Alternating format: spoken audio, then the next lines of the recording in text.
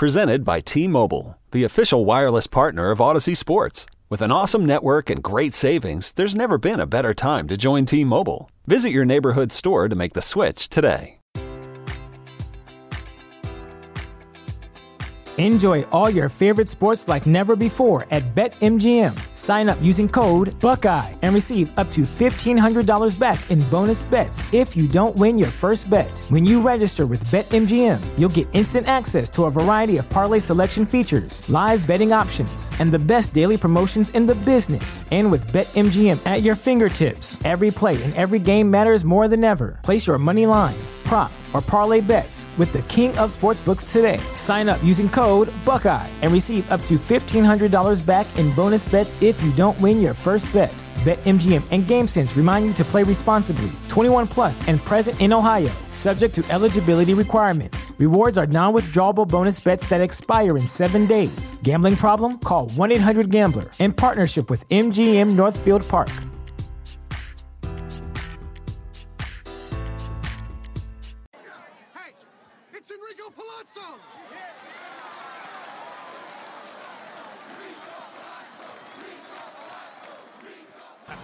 How about that? You should have been pulled in the front, but they have faith in you. You should have been pulled in the fit, but they had faith in you. And now it's time for part 2 of the Hey, it's Enrico Palazzo Baseball Podcast. Best World Series winner since 1980. Tournament bracket. Round 2. Did you get all that?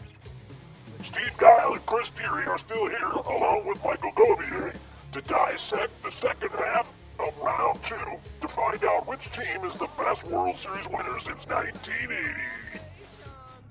Take it away, boys!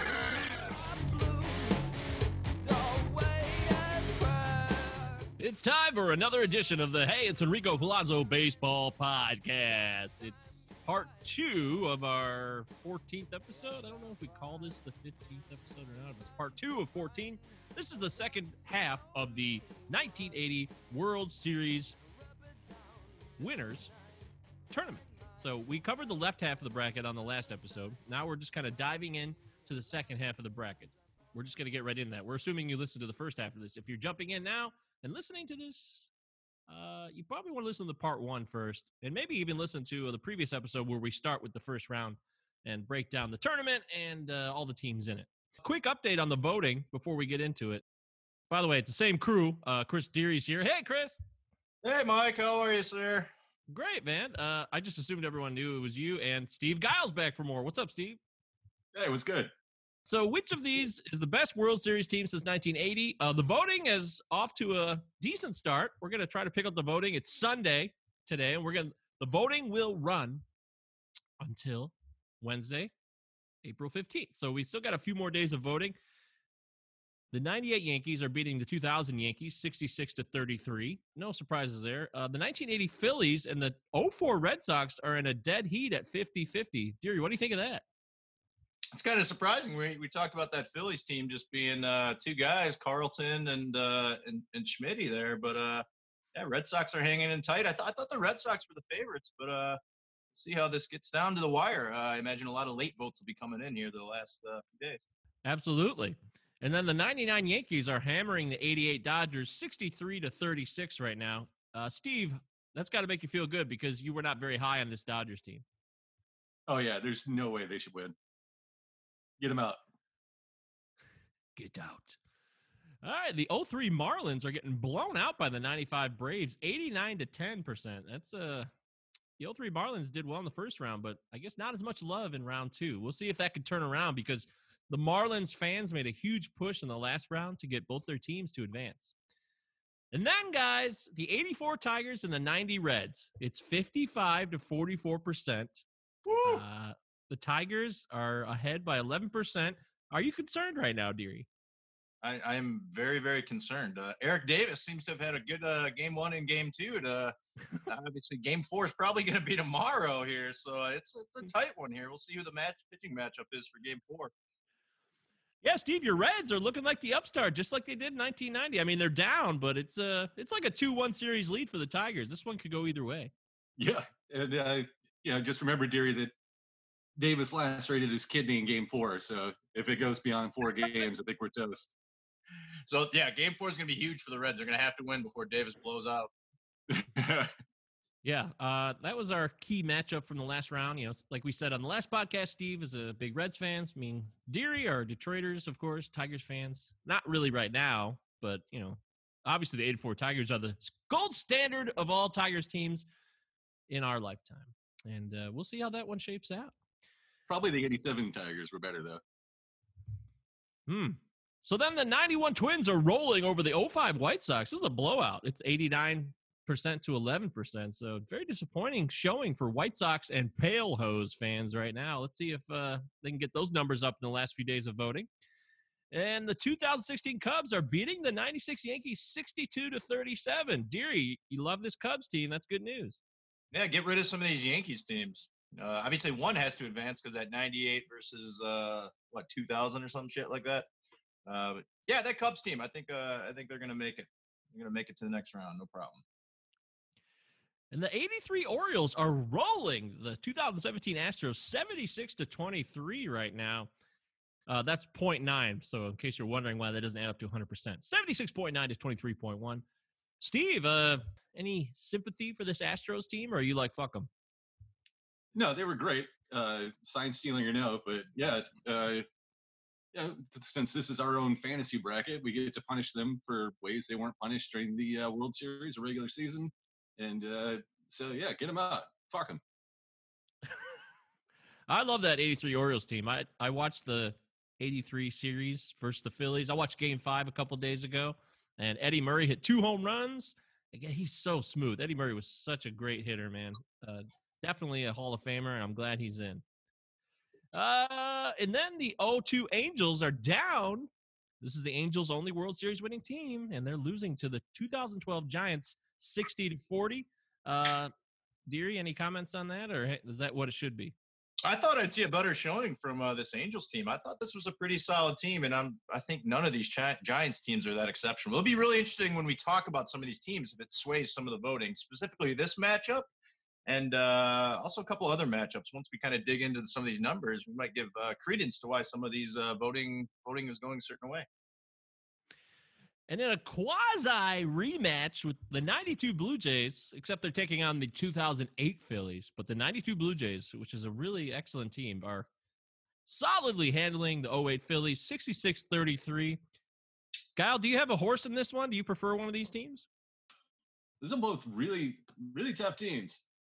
I got fonder memories of the 92 Blue Jays, though, so I'm going to vote for them. Yeah, I totally agree. That was a powerhouse team, and that was during my heyday of really getting into sports video games. And the Blue Jays, that was a great team. On Sports Talk Baseball, they were dominant, no doubt about it. And then it's the 09 Yankees, like we mentioned before we went live on the air here. They're getting smoked by the 2001 Diamondbacks, 75-25. Deary, you said that was surprising. Yeah, it's a little surprising. I thought it'd be closer, but I think all three of us picked the Diamondbacks in this matchup, even though we did like the Yankees squad because of the Murderers Row lineup they had. But obviously the Randy Johnson and Kurt Schilling factor is certainly playing into effect right now. So it's going to be a tough road to come back for the Yankees. Definitely. And then a team we haven't talked about much, the 89 A's, because they're on this side of the bracket that we're going to cover now in this episode. They're cruising in the Bay Series showdown against the 2014 Giants, 78-22%. Steve, do you think the 89 A's will blow this lead? No, I don't think so. 2014 Giants were kind of underwhelming, and 89 A's, it may not have been the best A's team, but all you need is a little earthquake, and you can take the Bay Series. Yeah, it's interesting. They are they're the only one that won a World Series from 88 to 90. So even if they weren't the best of the three, they're the one that is represented as the king of the stretch run they had there. Then it's 93 Blue Jays are back for more. They're rolling again. Blue Jays fans are showing out over the 2015 Royals, 75-25. I think this is disappointing. Do I'd like to see this Royals team get more love. I think they should be being blown out even more. When we talk about this series today, I'm going to convince everybody why the 93 Blue Jays were better than the 92 Blue Jays and how that Royals team was a complete farce. Wow. All right. Talk about a teaser, baby. Man, you should work for ESPN Radio. Impressive. And then the 86 Mets are hammering the 87 Twins, 80-20. I think that one speaks for itself. The Twins were an upstart. That 86 Mets team probably should have won and been in maybe a couple more World Series, but Davey Johnson was too much of an alcoholic, which is disappointing. And then the Red Sox are losing. The 2018 Red Sox, who were a really good team, are losing to the 97 Marlins 60-40 right now. Guile, the 18 Red Sox were a powerhouse. The 97 Marlins were a wild card team. What do you think of this? I mean, this is the Fish fans showing out again, right? Like, get your fucking goofballs ready. So let's watch a fucking 20-minute long jam. And then, Red Sox also signed Steelers, so there's not much left for them there. But definitely the 2018 Red Sox were the far superior team, top to bottom. Yeah, we'll see how that one turns around. And then in another somewhat of a stunner, maybe, the 07 Red Sox, which was also a very good team, cruised in the playoffs.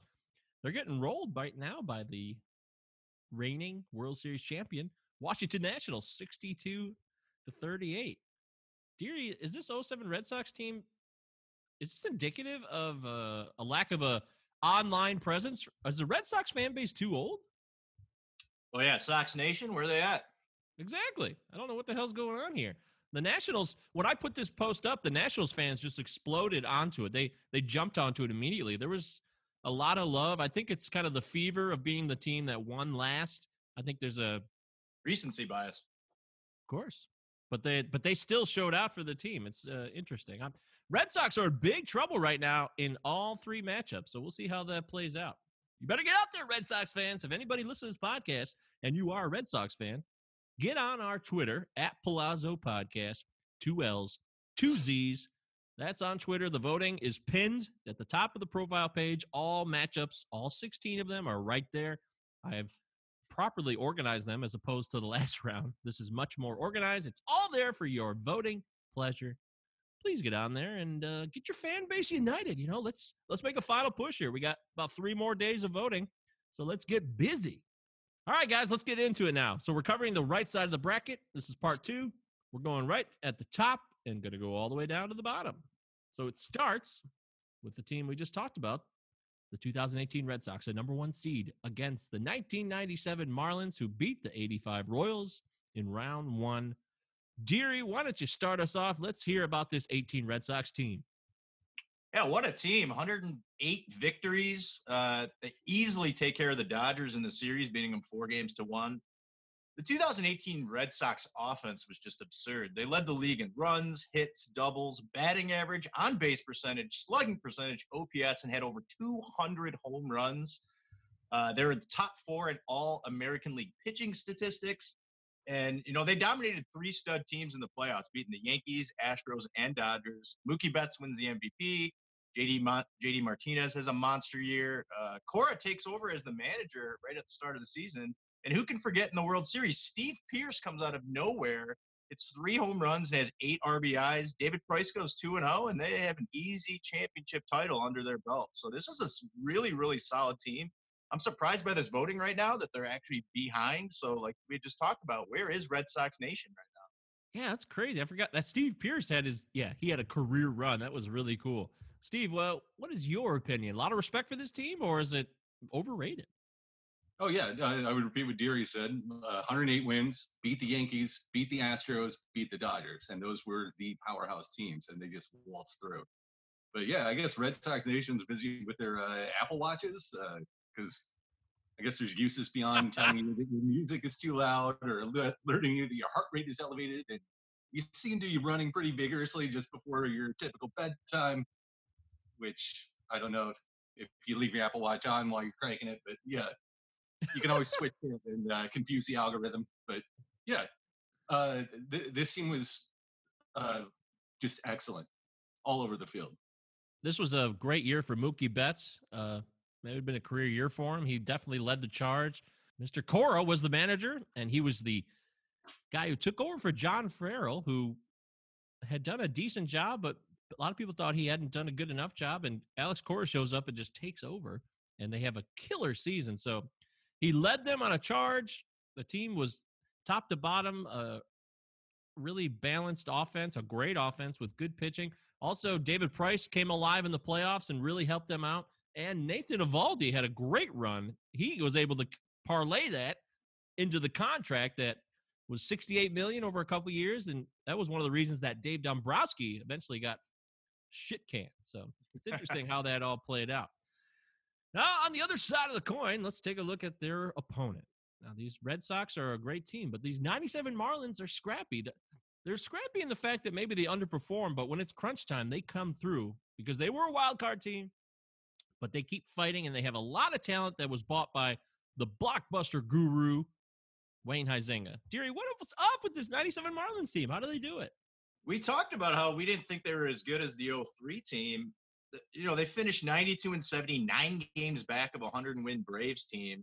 Go on and beat the Indians in 7, huge underdogs there. This 97 Marlins team, their offense just isn't there. They ranked in the bottom 3 in most offensive categories in the National League. Like I said, they finished 9 games back of the Braves. They take care of business when they get to the playoffs. In the World Series, Moises Alou shows up. He has 3 home runs and 9 RBIs. They walked a ton in this series. They're averaging close to 5 walks a game. Sheffield walked 8 times.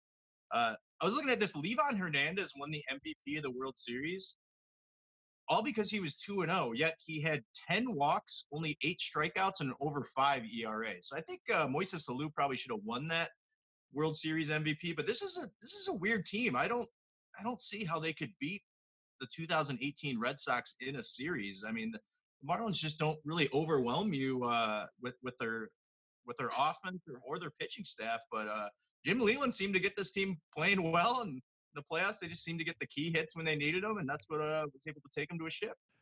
Steve, this team they have a little bit of everything. They got a great catcher in Charles Johnson who does it all behind the plate and can swing the bat a little bit. Yeah, the winner of that Game 3 NLCS was Livan Hernandez, and then Livan Hernandez was World Series MVP because he replaced Game 1 starter Kevin Brown in Game 5, who was a late scratch. He had the flu or something, I think. And I think in that game, he had 15 Ks and completed the game going on 2 days rest. And that was that game that began with Devon White crossing the plate for the first run after making absolutely no effort to get out of the way of a pitch. And then ended the game with Livan Hernandez striking out Fred McGriff on that backdoor breaking ball that didn't even make it to the back patio. And then, but in the series, they only scored 21 runs to Atlanta's 20 in the NLCS, and then it took eking out an 11th inning victory against Cleveland. So I think 99 times out of 100, Cinderella doesn't even make it to the ball, and the 18 Sox waltz through this matchup. So sorry, Fish fans, but you're going to have to use the Red Sox scouts binoculars if you want to find a path to Marlins victory. Man, you're on a roll today, Steve. I love it. Throwing dimes, dropping dimes. You throw darts and dimes. I don't know what I'm talking about. Drop dimes like Candice Bergen, the Sprint lady. That is an old-ass reference. You can clearly tell we're all turning 40 this year. I love it. All right, so bottom line, guys, 97 Marlins, 2018 Red Sox. Deary, what say you? We're going to go with the 18 Red Sox. Guile, any challenge to that? No contest. All right, I agree. I'm going to take the 18 Red Sox. I don't love it. I prefer to take this 97 Marlins team, but these 18 Red Sox are just too good. All right, that takes us up to the next matchup. We've got the controversial 2017 Astros, the Trash Can Masters, versus the 1983 steady as she goes Baltimore Orioles. Now, this Astros team, we all know the stories. I think we can kind of skip all the trash can shit and just let's talk about the team itself. Deary, tell us about the 2017 Astros as a baseball team. It was really a complete team and a culmination of what had been going on over the previous 3-4 years with a lot of, their guys from the farm coming up, Correa, Bregman, Dallas Keuchel has a really nice season for them. They acquire Justin Verlander. He goes 5-0 down the stretch. Offensively, this team was amazing. They had 7 players with over 70 RBIs, 11 guys with double-digit home runs. They led the league in runs, doubles, batting average, OPS major league best by more than 50 points. They won 101 games, beat the Dodgers in 7. What a really, really solid team. And it's too bad that they're going to be tainted forever because of the whole trash can factor. But this was a really solid team on paper. Obviously, we know what happened with the trash can and the banging. And it's pretty much been proven that helped them a lot. You know, their average was so much better at home than it was on the road. I would have liked to see what this team could have done without using these technological advantages, but it's a really solid team. But I think this is a really, really difficult matchup with the 83 Orioles. Yeah, they hit 282 as a team. That's a real nice number. Jose Altuve hit 346. He was the batting champ, like you said. And this is a team that had a lot of talent anyways. You know, the cheating just makes it annoying for me. I want to focus. They really had a lot of talent here. They didn't win 116 games. They still only won 101, which is great. But it's not like they were able to cheat constantly and dominate. But it definitely gave them a leg up. I don't want to dismiss that completely. I just think this was a team that should have probably beat the Nats as well. There's such a lot of talent that was homegrown and parts were brought in at the right time, like Zach Greinke and Verlander later on too. This should have been a dynasty, and now it's all screwed up. And with coronavirus going on, the Astros' legacy is all messed up because when they grew this seed way back in like 2012 when they started over, I was like getting into this team by 2014. I was like, I love this team. This is the upstart. They got a lot of fun talent. It just bums me out. Guy, what do you think of this 2017 Astros team? I think their Pythag was even better than their 101 wins. I think it was closer to 110 or something like that. And then, but yeah, you can't ignore the banging scheme of his. I love that Chris called it technology. Like banging on a trash can is some real bitchin' technology. And yeah, my favorite though is former Dodger Yu Darvish's 80-grade Twitter reply to an Astros fan trolling him with a picture of the World Series trophy. He just says, "Gorgeous trash can. I like it." And if you remember, Yuli Gurriel made a racist gesture and epithet, and Rob Manfred allowed him to finish the World Series, did not impose a 5-game suspension until the beginning of 2018. And then, Game 5 of 7 was over 5 hours long. We saw the 21st home run in the series in Game 5, and that set the record for home runs in a World Series. But the Astros, they faced Judge in the ALCS, the Dodgers jury in the championship, but Springer was the executioner. He was one of 3 players ever to hit 4 home runs in a World Series. And I'm pretty sure you've probably seen the meme online.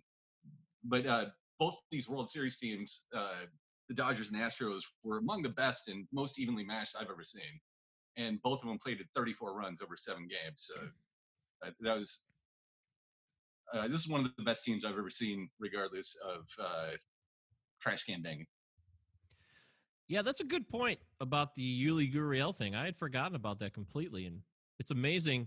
That would have flown if it wasn't the World Series. And even then, it still wasn't acceptable. But I'm just saying that was the only justification that Manfred could have come up with that. But one thing that you just reminded me of with the Darvish tweet is before I ever knew about Trash Can Nightmare, in Game 7 when I watched it, I remember how Darvish got off to that bad start. And I was thinking it was the baseball because if you remember, there was pitchers complaining how the seams had been lowered and they couldn't get the grip that he wanted to get on this. Do you remember that? Yeah, it felt slick to them. It felt slippery. I thought that was the reason. I didn't know anything. I mean, I thought that's why Darvish was going to struggle, and he hadn't pitched that well either. So that's just something to throw out there, too. I don't think we should – that was a legitimate thing because we've heard other pitchers talk about it. So something I just wanted to mention. Jose Altuve sitting on Aroldis' slider when he knew it was coming from the trash can banging. So, yeah, the 3-2 slider that I guess he just expected to come. Oh God! It's like when you're a kid and you're playing like travel baseball, or you're going to play like another school or something like that, and you're used to throwing with a leather ball, and all of a sudden they have this like fake plastic or synthetic ball, and you just can't get a grip on it. Slides everywhere. Like, what is this shit? Guile, you're a pitcher. You know what that's about. I totally remember that. Yeah, there were some balls that felt like they were like made out of wiffle ball plastic. That were complete fucking garbage. You just wanted to get the ball and roll it around in the mound for an hour. Well, let's talk about a team that has commanded a lot of respect and a lot of integrity. The 1983 Baltimore Orioles, solid as it gets. They won the ALCS 3-1 over the White Sox that year. That was a young Tony La Russa and his first foray into the playoffs with the Chicago White Sox. And then they beat the Phillies 4-1 in the 1983 World Series. They won 98 games. Deary, the 1983 Baltimore Orioles, do you have a lot of respect for this team, or are they overrated? You know, it's interesting looking deep into their numbers. The numbers statistically for each player doesn't really jump off the page, but you also have to remember the era that they were playing in. And that's when we look deeper into kind of the league leaders and some of the stats, which really makes this Orioles team a real special team. You talked about them beating the White Sox. That was a really good White Sox team. The White Sox led the majors in almost every offensive category. Orioles win 98 games, 6 better than the 92-win Tiger teams that ended up winning it the next year. But Eddie Murray and Cal Ripken, I'm a massive Eddie Murray fan. He was just an incredible player, could hit from both sides of the plate. Ripken's MVP that year. He leads the league in hits, runs, scored, doubles. Their pitching staff, they had 6 starters win over 10 games. They were kind of going with like a 6-man rotation. They led the league in home runs, second in the league in runs, led the league in OBP, also led the league in ERA. So you're getting a balance from offense to, your pitching staff, second fewest walks. And, they had the top first baseman and shortstop in the whole league. Both had top wars in the league with Murray and Ripken. They had a winning record in every single month by finishing 20-11 September. It's just a really complete team throughout the whole season. And, Ripken and Murray are just two legends, two Hall of Famers. Ripken's, I believe Ripken, that was his second year in the league. Murray had been with the Orioles for about 4 or 5 years now, so he's starting to get into his prime. Really, really good team. This 83 Orioles, like you said, they take care of the Phillies in 6. And this is a great matchup because thinking back, like, obviously the Orioles numbers, like I said, don't pop out at you, but they were one of the best teams of the 80s in 1983. Boy, what a matchup this would be against the bangers of the 17 Astros. I totally agree. I love this team. It's the last team that won a title for the city of Baltimore in terms of baseball. They're very similar to me, like the Tigers. They're similar to the Tigers just because they both won 83, 84. It's the same era. They're the last championship team for each franchise. And they had different styles, though. That's where the similarities really end, but I just kind of remember them in that time frame.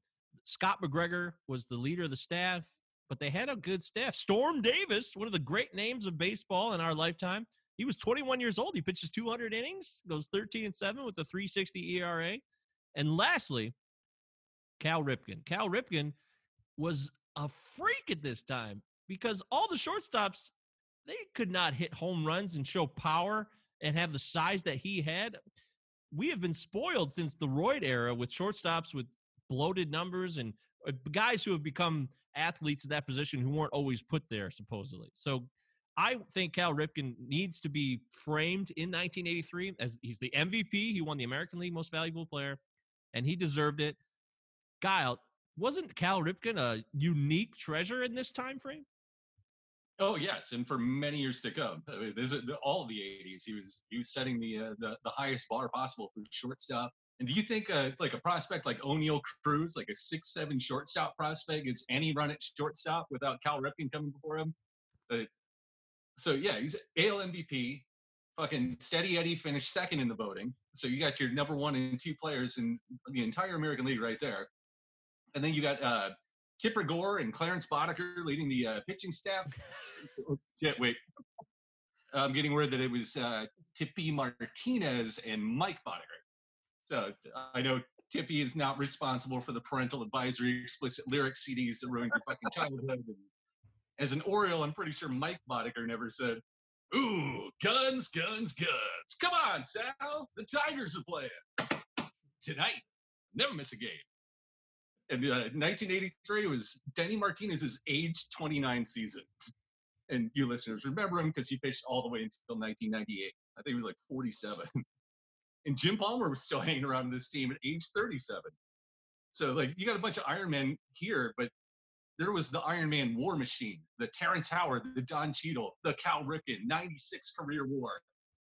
I mean, guess how many games he played in 1980? That's rhetorical. Shut up. This team is as resilient as they come, and I hope they somehow knock off the Broadway Stros. And I call them the Broadway Stros because you ever seen Stomp? It's pretty much the same thing. It's all trash cans. Goes. Love it. Stomp. Wow, we got a Stomp reference. That's genius. I can't believe Stomp has not been thrown into the Astro scandal. Great call. I didn't know Dennis Miller was joining us today.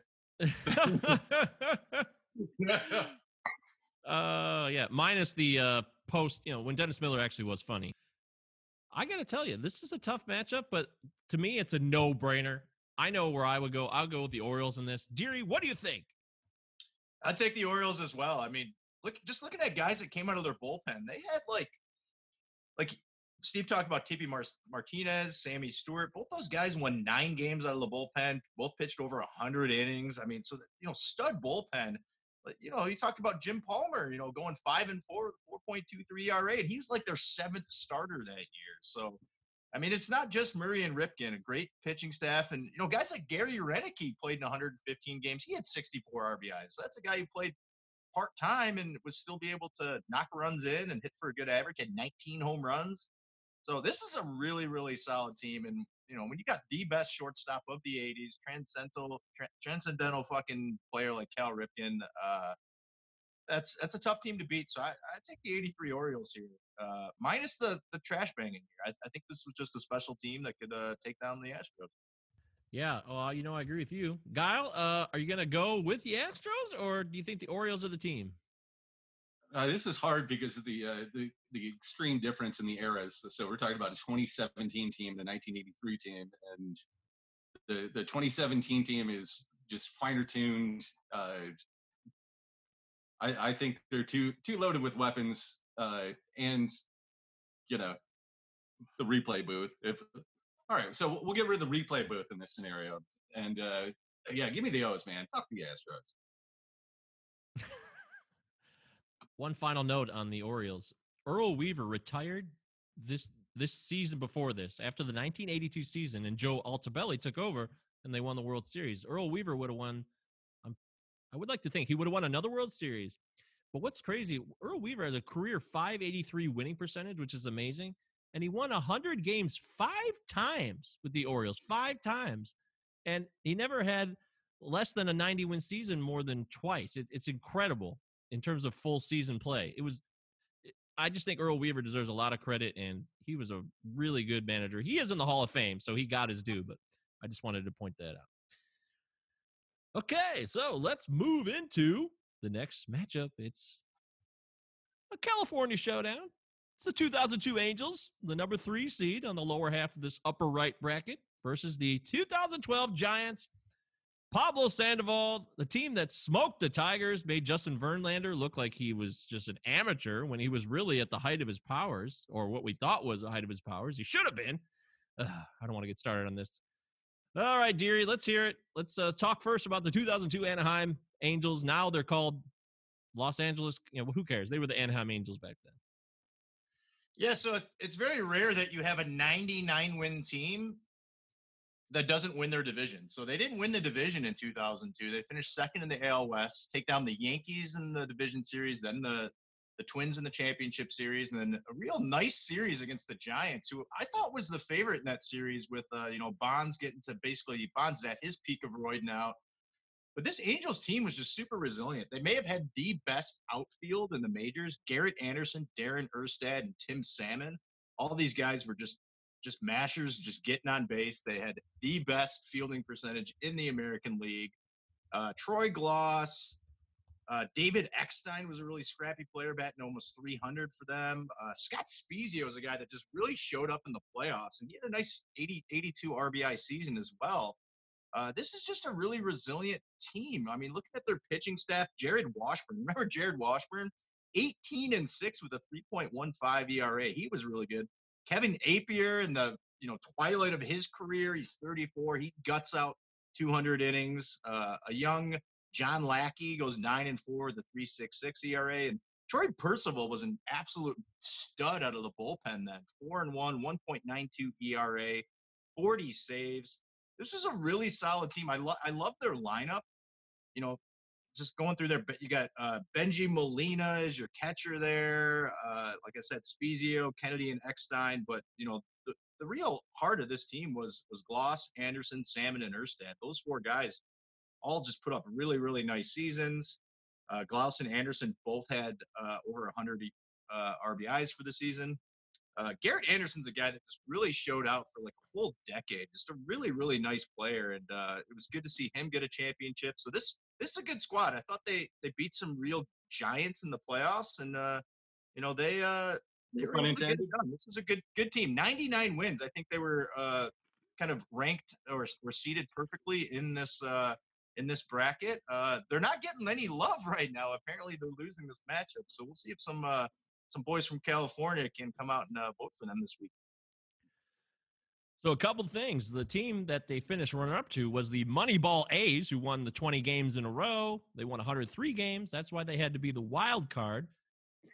And then also this was the team that gave us the infamous Rally Monkey. Remember the Rally Monkey? This was that team, which is was pretty annoying back then. I remember that. I already hated it like after the first day it happened. But this was a team that they came down from a 3-2 deficit in the series to beat the Giants. Do you think, Guile, that this team deserves more love? Or did Mike Scioscia just kind of build his career off this one title that they maybe didn't really deserve to win? What do you think of that? Yeah, Scioscia definitely built his career off this one title. There's no way he should have lasted in Anaheim that long. But what this team brings to mind to me is you remember Ken Griffey Jr. baseball for Game Boy Advance, playing that in Cedar Village at Michigan State? I do. So yeah, and we loved that game, and that was the year of this Angels Giants rivalry. And I texted you last year on if you go back through your phone, September 26th. Garrett Anderson was on the broadcast. His favorite hitters were Straw and George Brett. But when he saw Junior Griffey for the first time, he tried to emulate his swing. It was the first time he tried to change his swing since he got to the majors, which brought the video game full circle for me. I was like, oh, shit, everyone loves Junior. But after failing to replicate his swing, he went back to what he focused on the most and never altered his approach again. So his approach was to aim for the bottom right of the baseball in order to generate backspin. And by aiming for that spot, he never had to raise his swing plane to modify his launch angle. And he also hatched a lot of first pitch fastballs. 50 of his 287 career homers came from ambushing first pitch heaters. And previous podcasts mentioned Messieurs Andy Pettit and Jamie Moyer couldn't get him out because they were incapable of running in a pitch on his hands. And like my Eric Davis always said, if you can't reach out and snag a strike with your lead hand, then you're standing too close or too far from the dish. And then you got, like Deary said, Percy and the scoring no runs for the Olympians, whatever, sealed the deal. Great team. Interesting analysis. Going back deep, learning about Garrett Anderson and his hitting style and his hitting philosophy. I love it. That's fantastic. But it always comes back to Eric Davis. I was looking last night. Maybe I'll share this with you guys next week. Is guys that had like 5 or 6 year runs that if they could have done that 3 more times could have been Hall of Fame players. And Garrett Anderson's on that list of a guy that was up there. There's probably 7 or 8 other guys that put on there. Maybe I'll share that list with you guys next week. And it just goes to show you got to put in a full year of 12 to 15 years if you want to get into the Hall. Because some of these guys only did it for like 6-7 years. Obviously, he played for a long time, but he had a 5-6 year stretch where he was, one of the best outfielders in the league. We'll be talking about Dave Stewart later, who's another one of those guys who could appear on that list. Good call. Great information, guys. These guys are on a roll. Remember that this is on the Palazzo podcast, and it's on Twitter. Vote for this team. You like this Angels team? Vote for them right now at Palazzo Podcast. 2 L's, 2 Z's. Now, on the other side of this matchup is another California team from the Bay Area, another Giants team, the 2012 edition, who smoked the Tigers, as I say. I can't get over it. They swept them. That was ceremoniously a huge bummer. It was a giant ceremony of just bummers to me. But this Giants team deserves their credit. They won 94 games. They actually finished first. It was not a wild card team. And they edged out the Reds, which is something Guile's going to talk about shortly. That series was a huge bummer. They should not have won that series, but we'll get to that. Deary, this 2012 Giants team was the second winner in a series of 3. Is this the best version of the 3? I don't think any of the 3 are that great. This is a really, really perplexing team to me. They were last in the major leagues in home runs. I mean, if you were to tell me in 2012, we're in the height of guys just bashing home runs, that a team would finish last in the league in home runs and win a World Series. Buster Posey has the best season of his career. Bats .336, 24 home runs, 103 RBIs. The second most RBIs on this team was Pablo Sandoval with 63. So obviously they weren't getting it done with their hitting at all. They also played terrible defense. They committed the 4th most errors in the major league. They left the most guys on base. Obviously, when they get to the World Series, they shut out the Tigers twice, which is just one of the biggest letdowns I had ever seen. So how does this team win a series? It's just an overall pitching staff. They had real nice starting pitcher strength. 5 starting pitchers had over 10 wins. They had a really excellent bullpen. They had 5 relief pitchers combined for 52 wins. They had really clutch hitting when they got to the playoffs. And, Bruce Bochy deserves to be in the Hall of Fame for these 3 World Series alone, because these were not the most incredible teams, but they were able to win in a different kind of way during an era where it was an era of guys just bashing it out of the park. And, he was able to piece together a really different type of squad. And, they went through a crazy playoff. And then by the time they get to the series, they take care of a Tigers team, which I thought this was the best Tigers team. And they just absolutely fell on their face as Pablo Sandoval just kept hitting home run after home run. And the Giants take the series. Yeah, man. This team was able to beat up on the Rockies and the Padres, going to combine 26-10 in the division. So that helped a bit. But there was no other team. I mean, they went 8-1 against the Astros team that was rebuilding. That helped too. So I'm just trying to figure out how they won 94 games. I'm with you, Deary. It's pretty wild because I thought the defense was their specialty, but you telling us that their defense wasn't that great is a real mind. It's an eye-opener. In the major league, I was digging deeper onto that, and I was like, man, because I thought that was going to be another reason that they played so well and finished at the top of the league. Is I was like, oh, they must have played an incredible defense behind a really good, solid pitching staff. But that wasn't the case at all. Totally agree. That's a eye-opening stat. Thank you. So, Steve, let's get to it, man.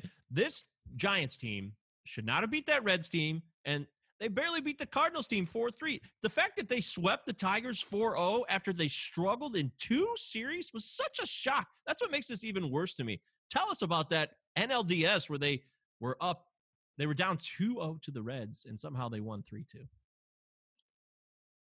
Do I have to talk about it? It was hell. This is like me saying Kung Fu Panda to you or Rally Monkey. I can't.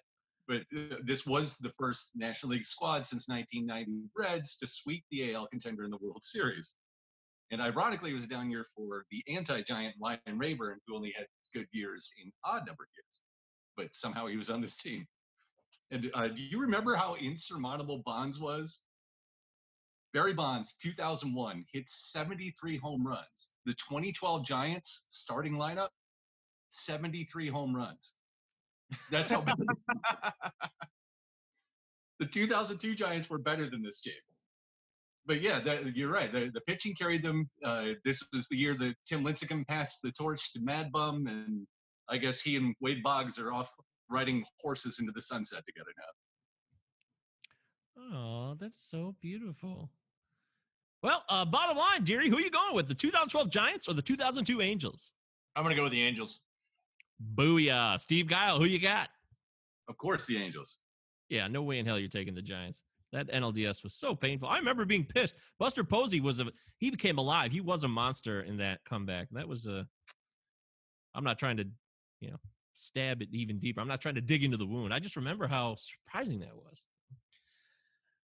I'm going with the Reds. Killers, the Giants. Fish names in the Marlins too. Like we got salmon, we got trout. Did Kevin Bass take a turn there? Or? Steve Trout. No, I'm kidding. I'm not going with the Giants. I'm going with the Angels myself. I thought the Angels were a fun team. I thought the Giants of 2002 should have actually beat them in that series, but hey, they had K-Rod coming up and it was a fun team to watch. I'll give them credit for that. All right, so the last matchup of this part of the bracket, it's a team that just advanced by beating the 2006 Cardinals, the 08 Phillies, and the 92 Blue Jays. We're talking the 2008 Phillies, a team that was a winner built in progress, won a title in 08, but then got back to next year, couldn't beat the Yankees. And then they kind of just scratched and clawed at first-round playoff efforts or NLCSs and could not get back to the World Series despite adding Cliff Lee in later years and things of that nature. Deary, this 2008 Phillies team had a ton of offense with Ryan Howard and company. What do you think of this team? Yeah, looking at their offense, every single guy in their offense is in their prime. Just looking at their ages, 29, 28, 29, 29, 27, 29, 31, 33. So Ryan Howard puts together an incredible season, 48 home runs, 146 RBIs. Chase Utley's in his prime, goes 3,100. Jimmy Rollins is he's 29 at that point. He has a really nice season, steals 47 bases for the Phillies, all-time Phillies hit leader. Pat Burrell's hanging on at 31, and he puts up a nice season, 33 home runs.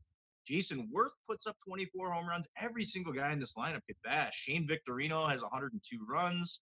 Carlos Ruiz behind the plate, didn't give you terribly too much offensively, but, a really excellent defender for them. Some nice guys off the bench, Dobbs and Jenkins. And then, they were able to piece it together with this pitching staff.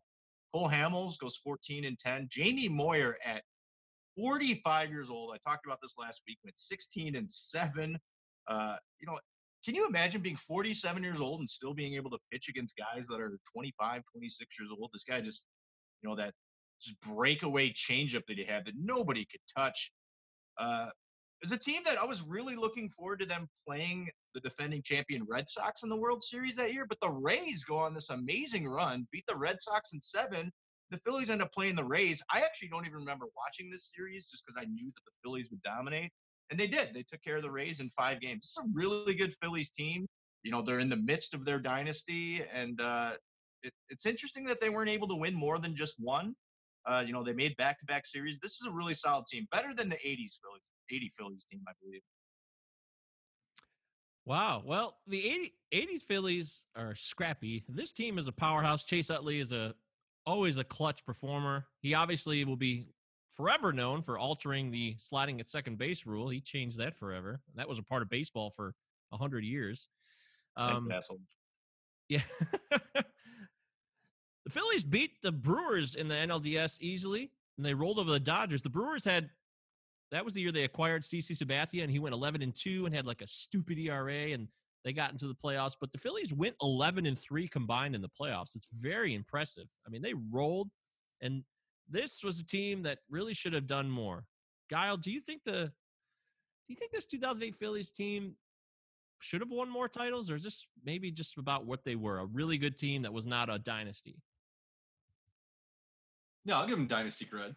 And also, am I hearing from 2 Detroiters thumbs down for Utley? Mike Utley, tribute. We love you, Mike Utley. But yeah, Charlie Manuel endured a heart attack and so much gastrointestinal hell he secreted like a John Denver poop bag into the Cleveland dugout. Coloss to me, coloss to you. What's a fugazi? Anyway, if you thought that was disturbing, Charlie did not attend his mother's funeral during the 2008 NLCS, but he did win the National League's best FUPA for 8 years running until Ryan Sandberg after he went like below 500. So, yeah, crazy team. Like Ryan Howard, maybe another one of those guys. If he can string together a few more years, we get him on the list with Dave Stewart, and man, a lot of real solid talent here. This was a well-constructed team. You had Jeff Jenkins coming off the bench for the baseball's Brett Favre. It was weird that they lived in the same city and looked exactly the same. Yeah, that's true.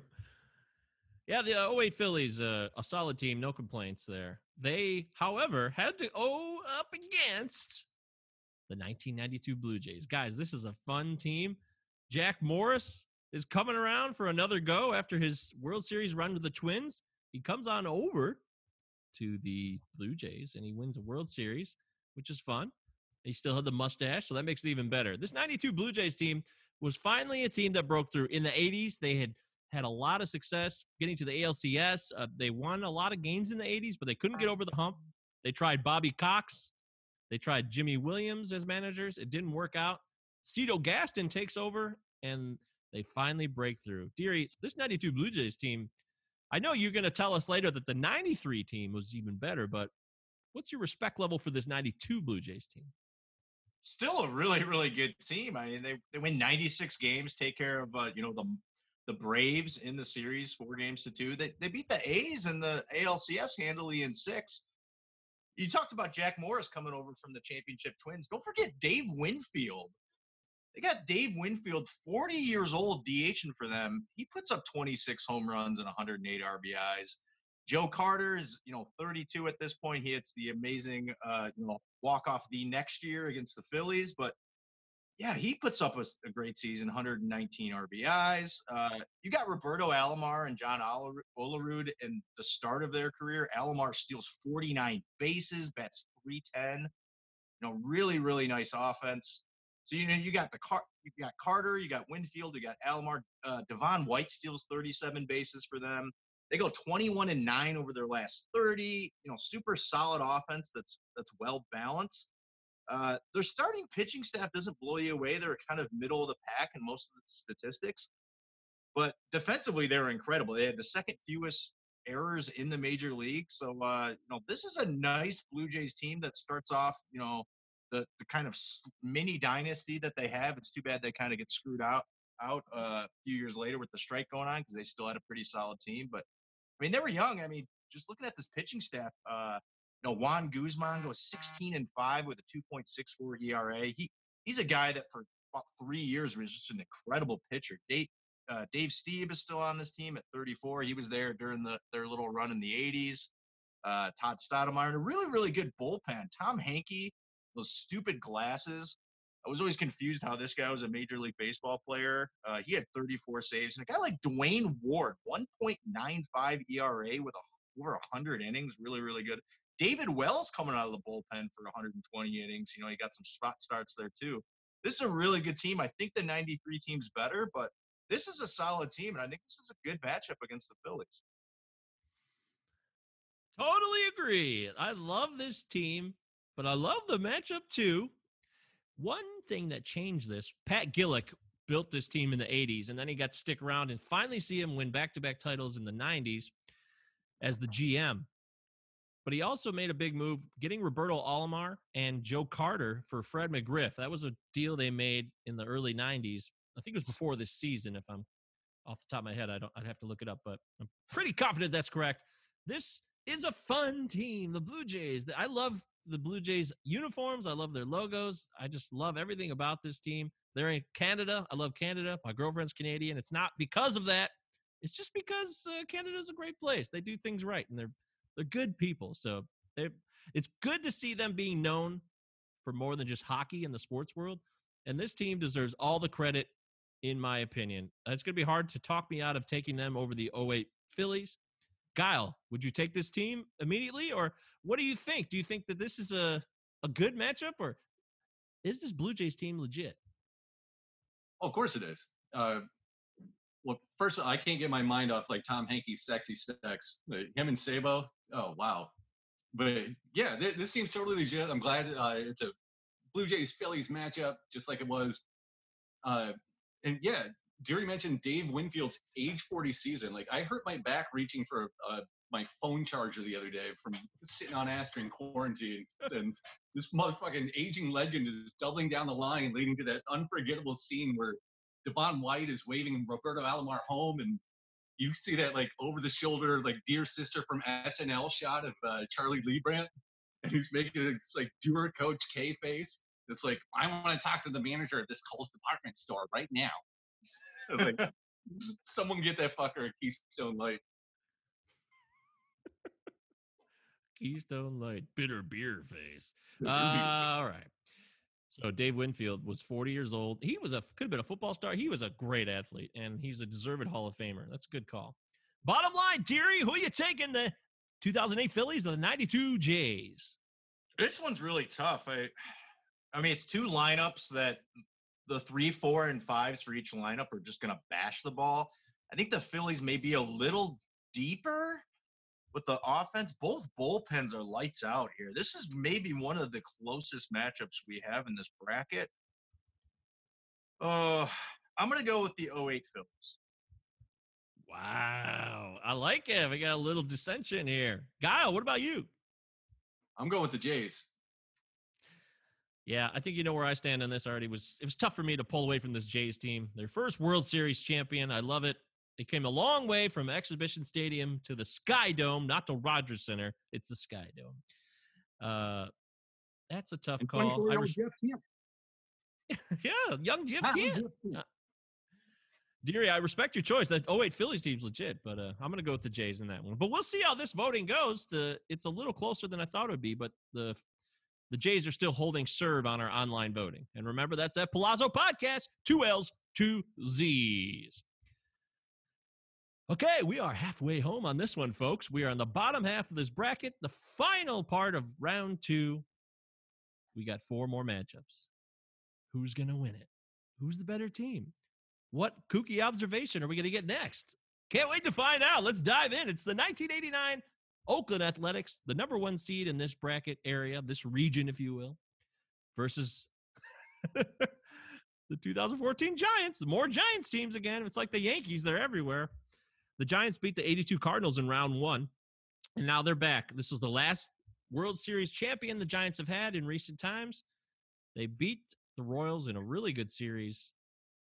Chris Deary, let's hear first about the Oakland A's, the 1989 Oakland Athletics, a team that had so much talent. Tell us about this team, dude. Yeah, one of the best dynasties to only win 1 World Series. They were just crushers for 4 or 5 years, and unfortunately could only pull 1 series victory, and it's this 89 series where they sweep the Giants. Everybody remembers the earthquake that happens. The Bay Bridge falls apart. You know, looking back into this team, I completely forgot Jose Canseco misses 100 games for the A's. Their offense is not as lights out as I thought it was. Obviously, they trade to get Ricky Henderson back. They get him from the Yankees midseason, so he's back into the fold. The team had the best WAR in the league. I think the difference on why this team was so damn good, and they probably could have won 110 games if they were healthy all season, this pitching staff was incredible. They had 4 starting pitchers that had 17 or more wins. Dennis Eckersley is obviously in his prime of being a closer, absolutely lights out. They had the best ERA in the American League, the most saves. Dave Stewart, like we've talked about him a ton on this pod already today, goes 21-9. Mike Moore, 19-11 with a 2.61 ERA. Bob Welch and Storm Davis win 17 and 19 games respectively. And, you know, the rest of that bullpen around Eckersley was really good too. Gene Nelson and Todd Burns, these guys, you know, pitched a ton of innings and just held it down. So, you know, everybody talks about the Bash brothers of, you know, McGuire and Canseco. You know, they got Dave Henderson there and Dave Parker. Dave Parker puts up 97 RBIs in a 38-year-old season with 22 home runs. I mean, incredible team. Just Carney Lansford steals 37 bases for them. This is probably the most lopsided matchup of this tournament. On paper, this A's team can match up with maybe anybody in this tournament, and offensive and defensively. And I think if they were to play the Giants in a 7-game series, this 14 Giants, they would easily sweep them. Yeah, we created a Bay series here again with the Oakland A's taking on the 2014 Giants. Unfortunately, the 89 series was mired by the earthquake. It was a legendary moment because it was a World Series, and it just so happened to coincide with the awful earthquake, and it kind of made the World Series seem less important. And I wonder what would have happened if things had been different. Well, we'll never really know, but in our bracket, there is no earthquakes. We can just live in a fantasy land and see this Oakland A's team go head-to-head against this 2014 Giants team. This A's team was a solid team. They had just reacquired Ricky Henderson. He was back with them in 89 when the Yankees traded him to the A's in June of that year. So that was a huge boost for them. because they needed the offense, believe it or not, with Jose Canseco being out. And I wonder if things would have been different if Ricky had been on the 88 team when they lost to the Dodgers in that series. Who knows? I mean, we could start playing that game, but Ricky Henderson was a huge boost for this team. And Sandy Alderson deserves a lot of credit as the architect of this team. This is what really cemented his name in baseball as a great GM.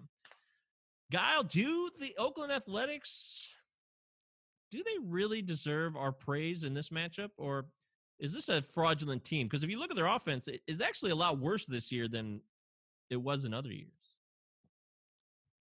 Right. So on paper, the offense doesn't look that great. And I've said earlier, this is not my favorite or the one of the A's teams from this era that I think is the best. But like we said before, due to the earthquake, you got to trot out game 1 and 2 starters for game 3 and 4 because there's a 10-day delay. And those game 1 and 2 starters were Dave Stewart and Mike Moore, and they won 40 games between them. But also, like Deary said, they had 2 starters backing them up. So I think they win this series either way, earthquake or no. This is a legit team. And yeah, like I said, beginning at age 30, Dave Stewart just popped onto the map with a 20-win season. And then he did the same thing, 20 wins for 4 consecutive seasons, and only ever went to 1 All-Star game his whole career. It's a travesty. And then I think this is, remember like my 89 tops, and there was like the memorial for like A. Bartlett Giamatti, and I just was picturing Paul Giamatti being miffed about the earthquake delay, like, God damn it, everything's gone sideways. He's plugging his movie in 1989. Somehow also sounds like that. But yeah, I love this team. I loved all these A's teams. I secretly kind of liked them when, I was watching the Reds play them in 1990. I was like, oh, they're kind of cool too, but I still wanted them to lose. Yeah, Paul Giamatti was bitching at Yale. It's ridiculous. Doing that face he makes, that like incredulous face he does so well. Yeah, that's hilarious. Oh man. 2014 Giants, 88 wins. Deary, this team only won 88 games. They were a wild card. They had to beat the Pirates in the now 1-game wild card, which is standard in Major League Baseball. This was a newer experience. And then they had to win 3 more series to be World Series champions. We all know about the Madison Bumgarner World Series run, and really his whole playoff run it's legendary. We talked about that a couple weeks ago on the pod. What else can you tell us about this 2014 Giants team? These Giants teams frustrate me. They win 88 games, second in the NL West. They take care of the Royals in 7 and kind of a gross World Series. This is similar to the 12 team. Buster Posey puts out a really good season. They get a little more support offensively. Hunter Pence, puts up 20 home runs. Mike Morris, either strikeout or home run for him. Brandon Crawford, starts coming into his own. He has a really good stretch down the road. Brandon Belt's in his kind of first year. Joe Panik. So they got some young guys there. Obviously, it was all about their pitching staff and how they put it together in the playoffs. Bumgarner in his age 24 season with an ERA under 3. Ryan Vogelsong comes out of nowhere, and he did it in 12 and he did it in 14, where he just, eats up innings for them. Lincecum was okay, I guess. None of these ERAs blow you out of the water. The bullpen, the ERAs weren't that great. It's just one of those teams where, they were able to do enough to get into the playoffs in a kind of down year within their division. And then once they get to the playoffs, like I said, Bruce Bochy, this guy's a Hall of Famer because he was able to piece together a team that wasn't that great and take them all the way to a championship. And, I'm kind of bashing him here, but, you got to win a wild card game. You got to beat the Nats in a division series. That Nats team, I believe, won close to 100 games. And they take care of the Cardinals easily in the NLCS, and then they take care of the Royals. So, I mean, it's kind of like the NCAA tournament. You just go on a run once you get in, and that's how you take care of business. And that was their 3rd championship there. Yeah, Madison Gumbarner? Madison Gumbarner. No, Mad Bum pitched a sensational wild card game to get them into the NLDS, going 9 innings, 10 Ks, 1 walk. They shut out the Pirates 8-0 because Madison Bumgarner versus Edison Volquez is not a good matchup. I think in hindsight, the Pirates would wish they had a better starter to put on the mound that day, but hey, that's how it goes. Steven, these 2014 Giants are scrappy, and it's the final installment of 3 titles in even years. Is there anything fun about this team? No, it's another boring Giants team that won in an even numbered year. So, like, Gregor Blanco's leadoff home run in Game 2 of a 7-game series was the last home run the Giants hit in that series. This team was all mad bum.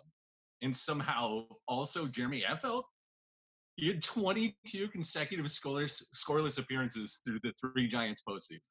Only the Sandman ever beat him for consecutive scoreless appearances. Only Mo. But like I said before, the A's had starters beyond Smoke Stewart and Mike Moore, and they had to act to close the door. So they smoked the Giants like Dave Stewart. Throw that splitter. What do you call it? Fork balls? But yeah, I was watching the 80 Tigers when Jack Morris was pitching, and the announcer called the fork ball. That looks like the fork ball there. I was like, oh, man, I haven't heard fork ball in forever. Making me hungry. Fork ball. You hungry?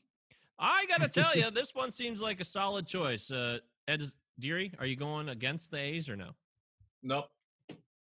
Kyle? No, I'm taking the A's. Way more fun. Yeah. It's obvious. We're all going with the A's. No more Giants teams, hopefully, to discuss. I think it's finally over.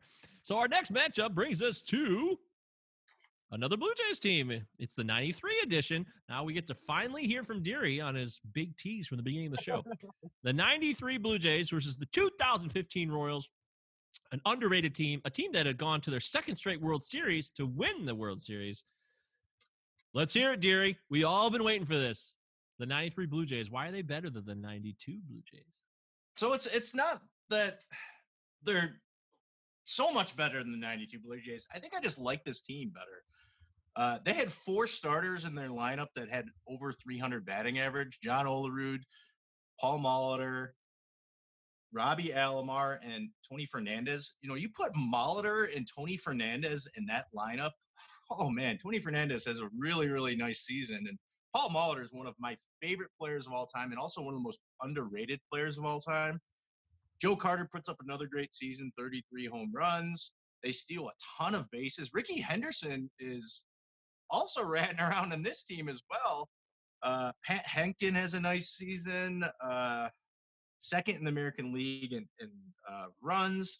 And then you get into the 93 series where they go up against a really nice Phillies team. Kurt Schilling at, the kind of, come up of him starting to become really good. Paul Molitor bets 500 in the series. Roberto Alomar bets 480. The Jays average 8 runs a game. They win Game 4, 15-14, and then they conclude in Game 6 with the legendary walk-off to left field by Joe Carter. I remember this team more than the 92 team for some reasons. I think I paid attention to that playoff a lot more of this team. But, yeah, this is a super, super good team. Like I said, Paul Molitor, this guy right here, woo! There he is. Yeah, very good. Too bad he wasn't as good a manager. Cards, so I brought out my Molitor sheet for you guys. Wow, that is fantastic. Good call, Deary.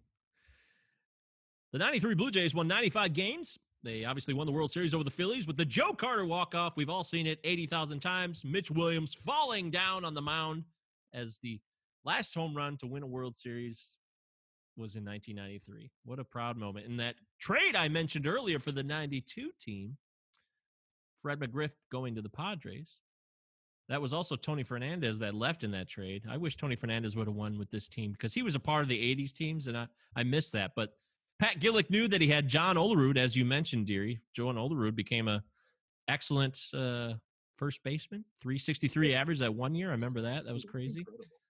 Yeah, and this team was only shut out once the whole season in 162 games. I think that's pretty incredible. And they were also the first back-to-back champs since the 77-78 Yankees, so they deserve credit for that. Listen to this. John Olerud walks 114 times and strikes out 65 times. It's incredible. That is woo! That is a hot stat right there. That one's on fire, baby. Don't touch it. Don't touch it. Woo! Steve, you got to love that, right? This Blue Jays team's fire. Oh, yeah, it's hot shit. You got Dave Stewart, Ricky Henderson get another ring. We just talked about them. And if you don't think Joe Carter's walk-off still resonates, I mean, in 2011, fucking the dude Dykstra goes on like InfoWars or something, starts talking to Alec Jones, like calls out Mitch Williams, and then they get in a fight at like a baseball card shop later. Like Drake's got a track called Back to Back that disses Meek Mill from Philly. It's got like Joe Carter on the track cover. And then I'll never forget like reading Mitch Williams in the New York Times saying, I'm not going to go home and commit suicide or anything. Like, but yeah. So anyway, what do you think is the Phil's biggest beef from this this whole scenario? Is it Wild Thing versus Nails Dykstra? Is it Drake and Meek Mill, or is I guess John Kruk is probably the Philly's biggest beef boy? Put that in a Twitter poll. That's a great Twitter poll. Yeah, we'll have to definitely do that. Beefy Philly players. Was Pete Incaviglia on the Phillies at one time? Pete Incaviglia? Yeah. Yeah. I don't know if he's on this. Oh, man. Yeah, these Phillies teams were, that was a nasty team. A lot of bad things happening in that locker room, I assume, and at bars, and terrible things probably happened to people that I feel really bad about. But I don't want to think about that. I want to think about the other half of this. The 2015 Kansas City Royals. I'm telling you, this team, they may not have been the most exciting team for some people, and especially in our area as Tigers people, me and Deary. The Royals stole the thunder, and really it made me bitter. Like winning World Series of 2015 when the Tigers could not get it done really hurt. But I still liked watching this team play. They had really, really, really clutch hitting. I think that really needs to be stated. Eric Hosmer seemed to be the guy who would always get a clutch hit, and that's probably how he parlayed the contract he did with the Padres. Deary, I know that this team leaves a bitter taste in your mouth as a Tigers fan, but what do you think of them? Yeah, it's funny. All these Tiger teams for these past 10 years that were so good, and it's the fucking Royals that make back-to-back World Series and were able to, win a series. They didn't knock the ball out of the park at all. Wasn't a powerful team, but they were second in the major leagues in batting average. Defensively, really, really good with Hosmer, Moustakas over at third. I mean, these guys were just consistent players. Kendrys Morales, he has a really nice season as DH. He's the only guy that had over 100 RBIs. The offense doesn't blow you away, but it was solid enough, and they had super clutch hitting. What made this team so damn good was not their starting pitching staff, but their relief pitching was just ridiculous. Ryan Madsen, Wade Davis, Kelvin Herrera, and Greg Holland, those four guys, 63 innings, 67 innings. Franklin Morales goes for 62 innings. All these guys are getting 60 to 70 innings out of the bullpen for a starting staff that really wasn't that good. I mean, Chris Young has his best season at 36. He has a 3.06 ERA and 123 innings. Volquez pitches the most for them, and he has an okay year, 3.55 ERA. Yordano Ventura, the fireballer, he puts up 13 wins. Yeah, I mean, pitching staff doesn't blow you away. Jeremy Guthrie was garbage. They were able to piece it together with this hitting, with clutch hitting, really good defense. They were able to steal some bags, took care of a real good young Astros team in the first round. And then in a surprise, the Blue Jays make the ALCS, and Donaldson's huge MVP year. They take care of the Blue Jays, and then, up against the Mets in the series, and everybody was talking about this Mets pitching staff and how the Mets were going to be the darlings of the series, and the Royals take care of it in 5 games. Kind of a surprise. No one would have saw that at the start of the season. The Royals were trending to be a really solid team, maybe not World Series contending, but this was their year. After losing in 14 to the Giants, they come back the next year. They're just as good the next year. Win the Central and go ahead and take a ship. One thing about the Cueto deal was part of the was that the Brandon Finnegan trade from the Reds, right? Wasn't that, Guile, do you remember that? Yes, and I think they got Cody Reed or someone back too. Couple left-handers. Yeah, so that was like a deadline deal, and that really did help them. They needed him in that stretch run.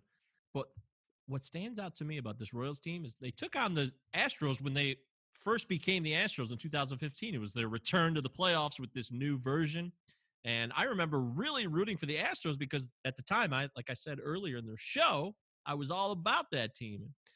And they took a 2-1 series lead in the NLDS against the Royals, and they were up 6-2 in the 8th inning when the Royals just did what they did. They scored 5 runs in the top of the 8th, ended up winning 9-6 in Game 4, and then they won Game 5 7-2, and they got it done when they needed to. There was a lot of points in the entire playoff run where the Royals had their backs against the wall, and they were able to overcome that and win. So I think the previous year's playoff experience of losing to the 2014 Giants really helped them.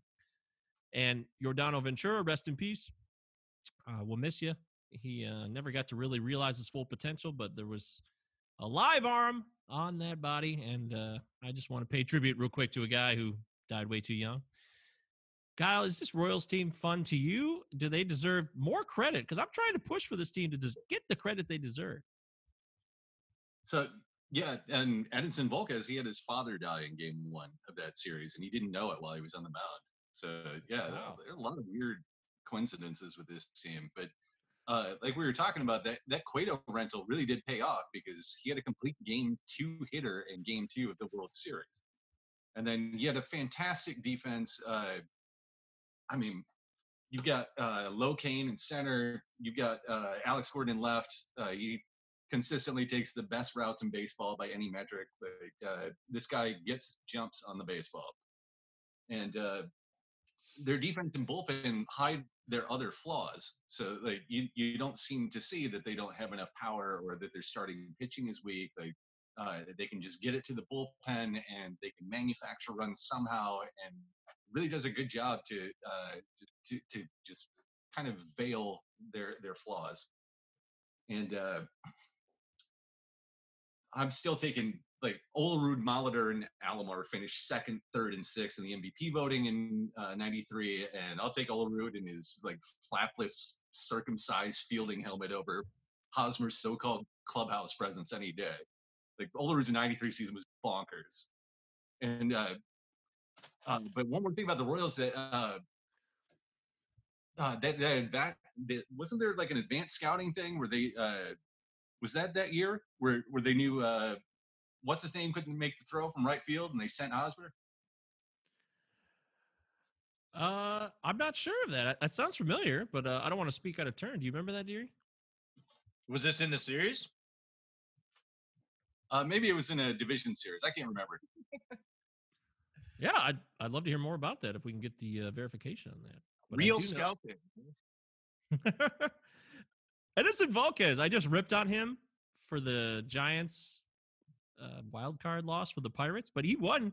He didn't win, but he pitched 6 innings in Game 5 of the clinching World Series win for the Royals and went 6 innings and only gave up 1 earned run. So just want to throw that out there. Edinson, you get respect for that. After coming back from his dad's funeral in the DR. Exactly. That was a great tidbit. I had forgotten about that as well.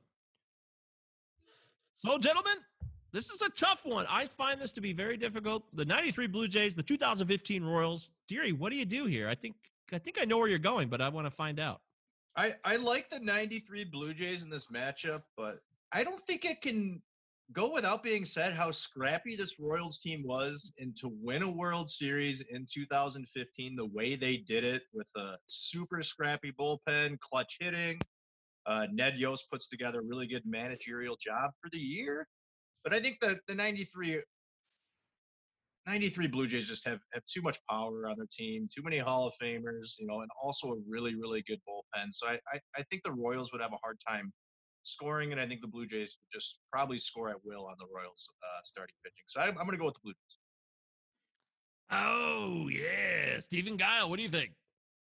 The 93 Blue Jays were pure magic, and I think they were better in every phase of the game than the 2015 Royals. Maybe not bullpen, but yeah, the 93 Blue Jays pulled this off.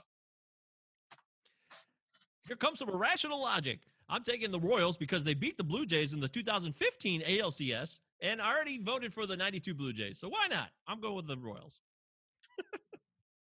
Sure. Screw it. 2 matchups left. The 2007 Red Sox, the number 3 seed, versus the 2019 Nats, the 6th seed, who are taking on a team that really cruised in the 2007 playoffs. It's the 07 Red Sox.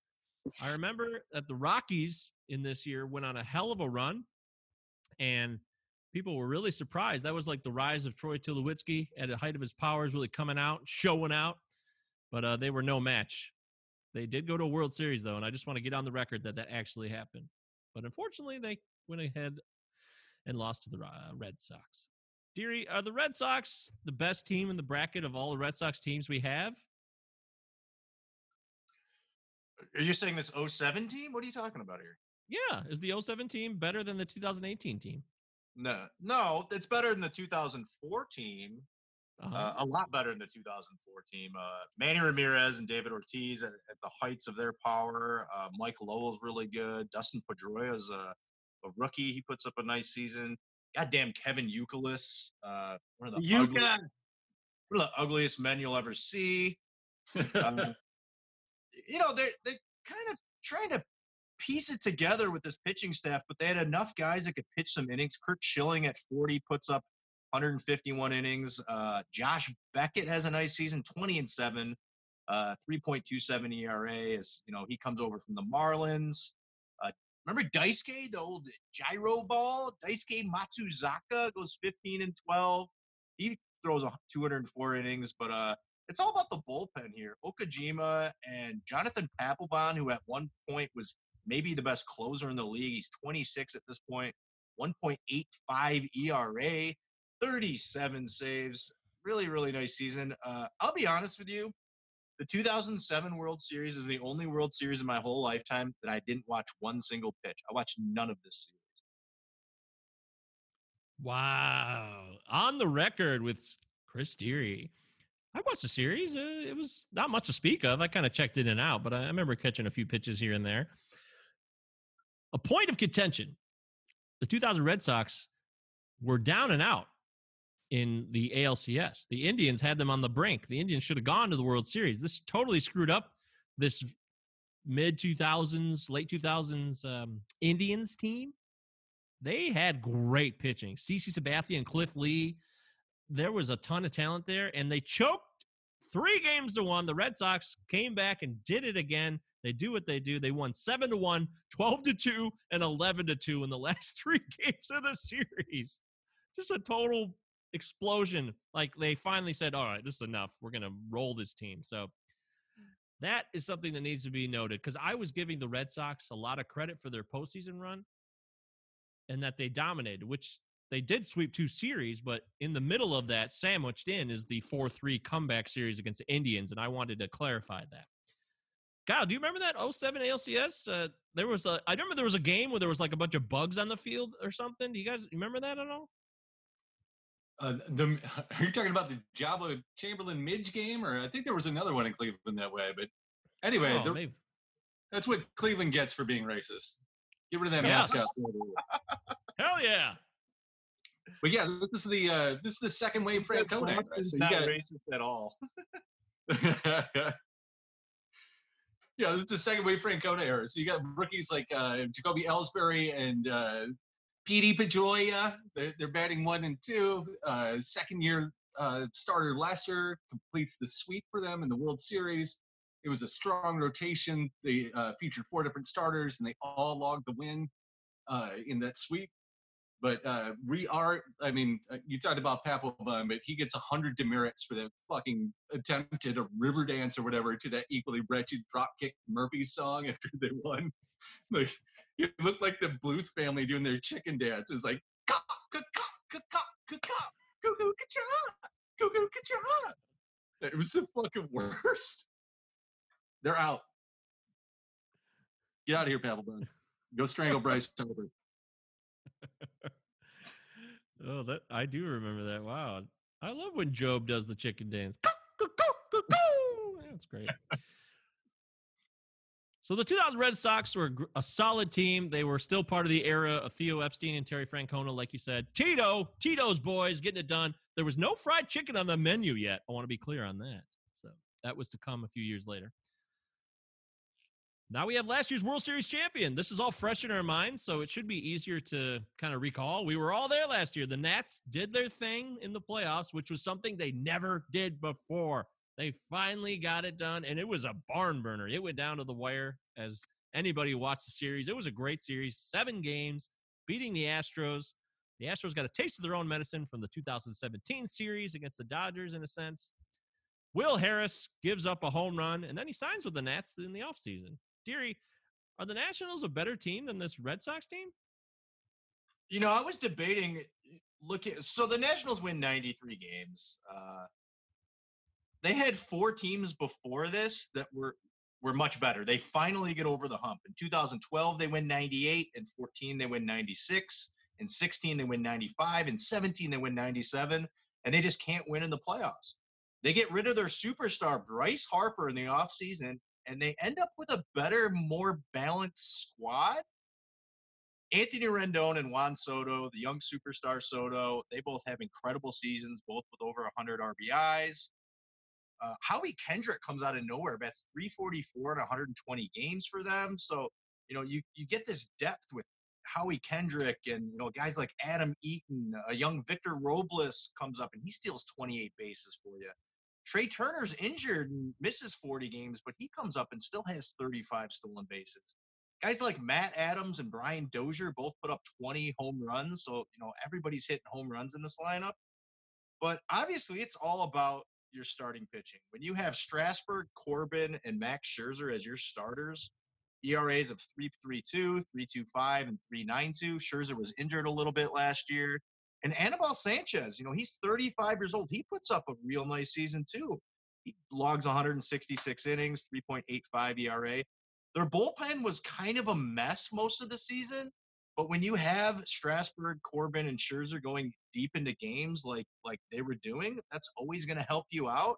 And, you know, Strasburg was just a beast in the World Series. He's a guy who, you know, we've seen now for, you know, 8-9 years being a really incredible pitcher. And he, you know, he became the captain of that team last year in the World Series and got them to a victory in a super exciting playoff. I actually think that this Nationals team could possibly deserve to be a 3 seed instead of a 6 seed against these Red Sox team. I think this is a really good team. I don't think it's reflected by the 93 wins. They had to go through a real crazy playoff run. You know, they win the wild card game 1-0 over the Brewers. And if it's not for that error in right field, they don't make it to the next round. They beat a 100-win Dodger team. NLCS, they get a Cardinals team that kind of pulled off a few upsets to get there. And then they beat the Astros in the World Series, which a lot of people thought is an upset. But I was actually picking the Nationals to win that series because I felt like they had a more balanced team, especially with the starting pitching staff. And they win the series. They do it all. Anthony Rendon then leaves. So I was really interested to see what was going to go on with the 2020 Nationals, being that they lost their superstar, but they got, you know, a new superstar in Juan Soto. I like this team a lot, and I'm going to actually take them over the Red Sox. Yeah, the Nats beat the Brewers 4-3 in that crazy wild card. Trent Grisham with the error. That was the moment the Brewers front office knew that they had to trade Trent Grisham because he was never going to be able to get that out of his head mentally. It was a total bummer. And he was traded to the Padres in the offseason. But the Nationals were 19-31 on May 23rd.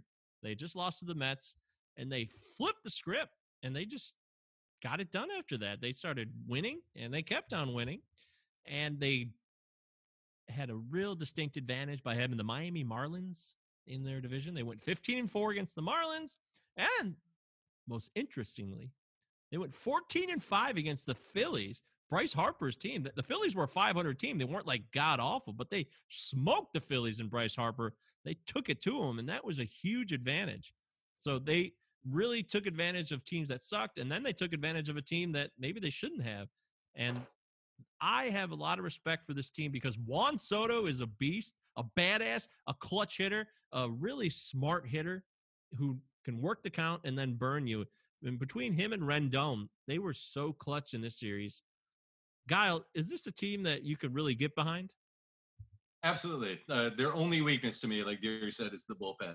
And yeah, so they didn't win with Bryce Harper for all those other good teams that they had, but that those teams didn't have Juan Soto. So when Obi-Wan took the high ground from Anakin Bregman when he carried his laser sword to first base, I mean, that was amazing. That was the moment that you knew was going to happen. I think he had like 3 or 4 home runs in the series, and he couldn't even drink yet, or did he finally hit drinking age at some point during the series?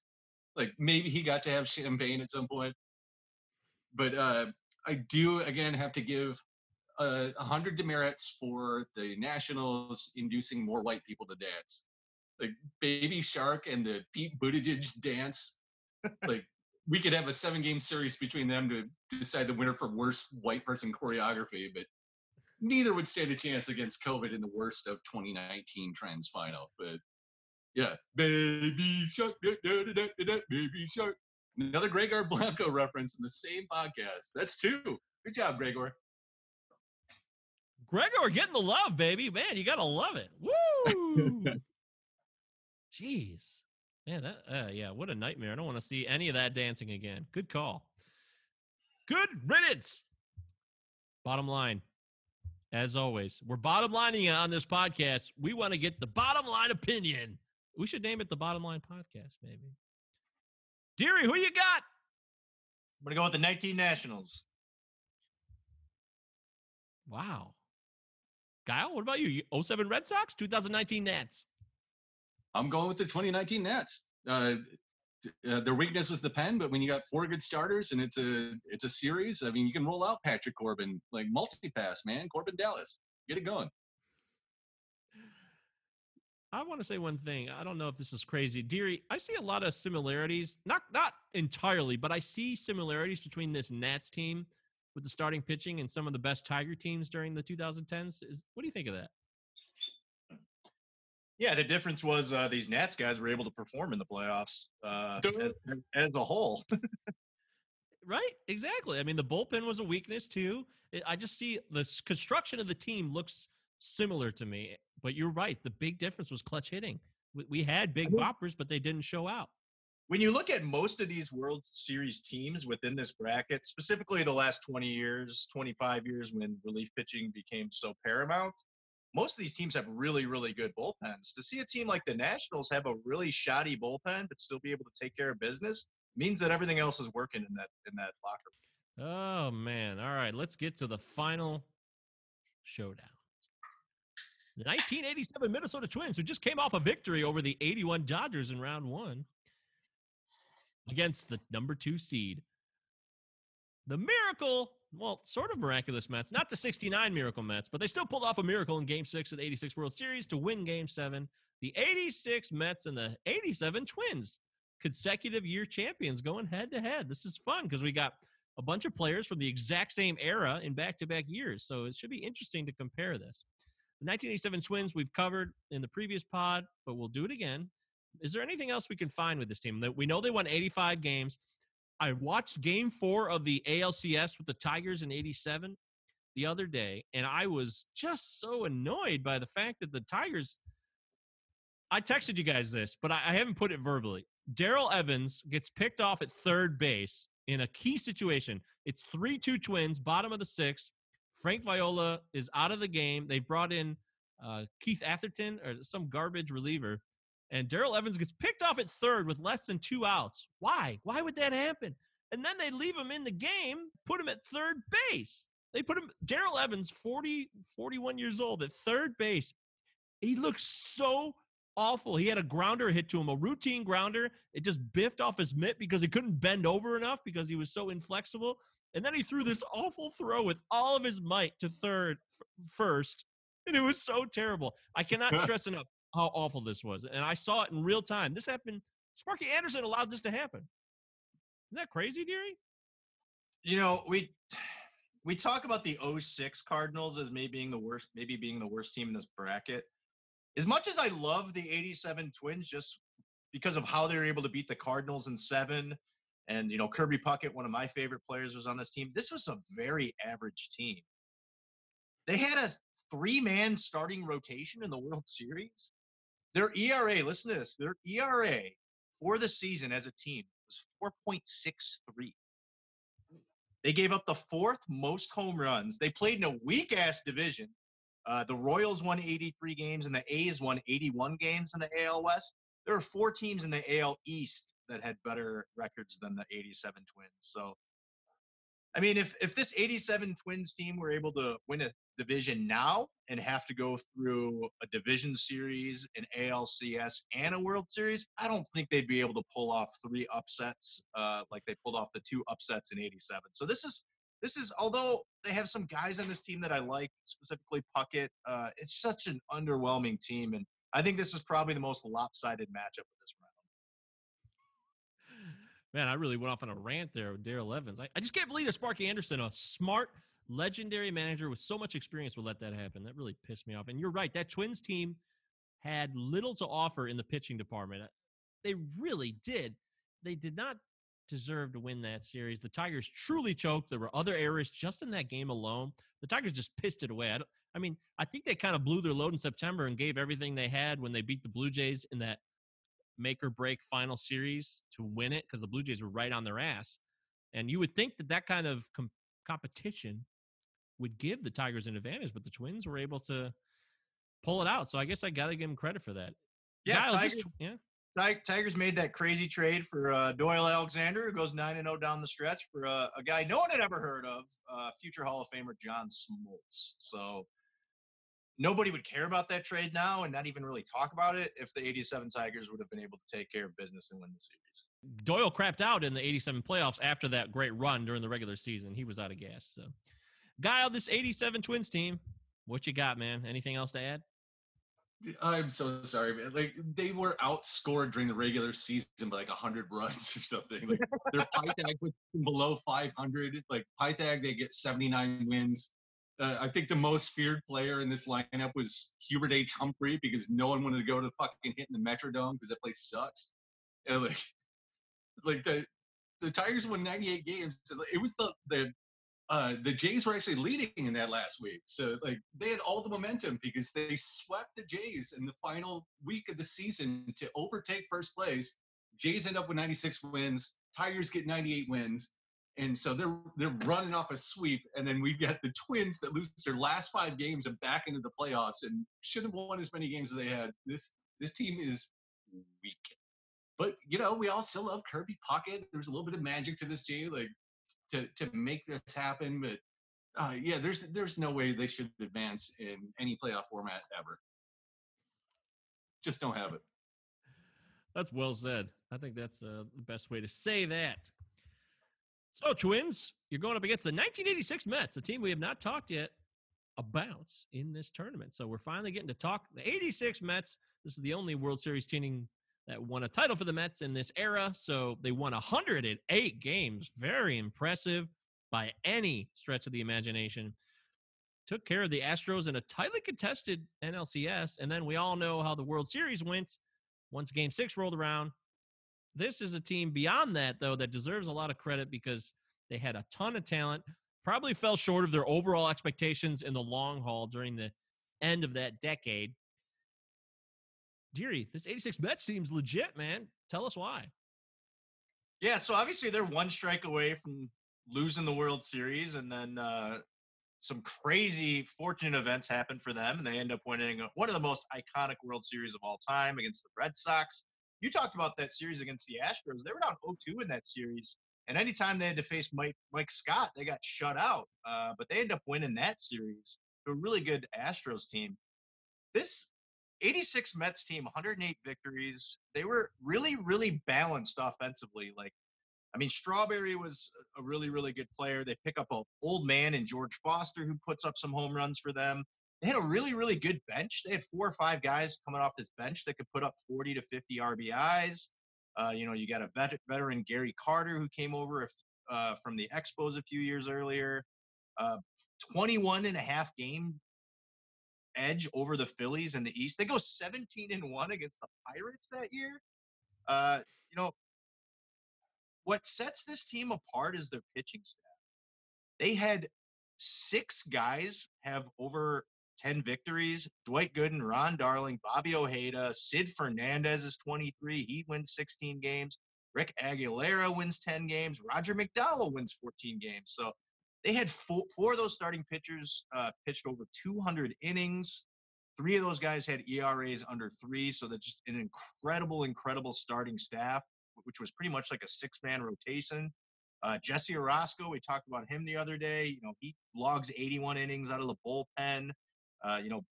He pulls out 21 saves. McDowell had 22 saves. So the pitching staff was just so good here. And looking at the ages of these guys, Gooden, 21, Darling, 25, Sid Fernandez, 23, Rick Aguilera, 24, Roger McDowell, 25. These guys are all 23, 24, 25 years old and winning 15, 16 games, striking out a ton of guys. Gooden strikes out 20. This team's a beast. I mean, I was considering, I think I had them originally as a number 1 seed, but I think we kind of changed it after looking at some of the offensive lineups of other teams. Lenny Dykstra, we talked about him. He was 23-year-old rookie there for the Mets that year. Old man Ray Knight's over there. Keith Hernandez, incredible first baseman. He puts up a really, really nice year. Keith Hernandez is another guy that could be on that list of, he had, early 80s with the Cardinals to about this 86, 87 season with the Mets. He was an incredible player. He won an MVP, I believe, in 82 with the Cardinals. He was a really good player. Gary Carter, like I said, veteran leadership. He had 20 home runs. This is a really, really awesome team. Kevin Mitchell, Mookie Wilson off the bench. This is a really, really good team and a very, very difficult matchup for the 87 Twins. Yeah, both these teams do have magic because of how their World Series played out, but the Mets obviously have the most legendary magical moment, which has been dissected 8,000 times, so we don't need to break that down in the Game 6 of the World Series.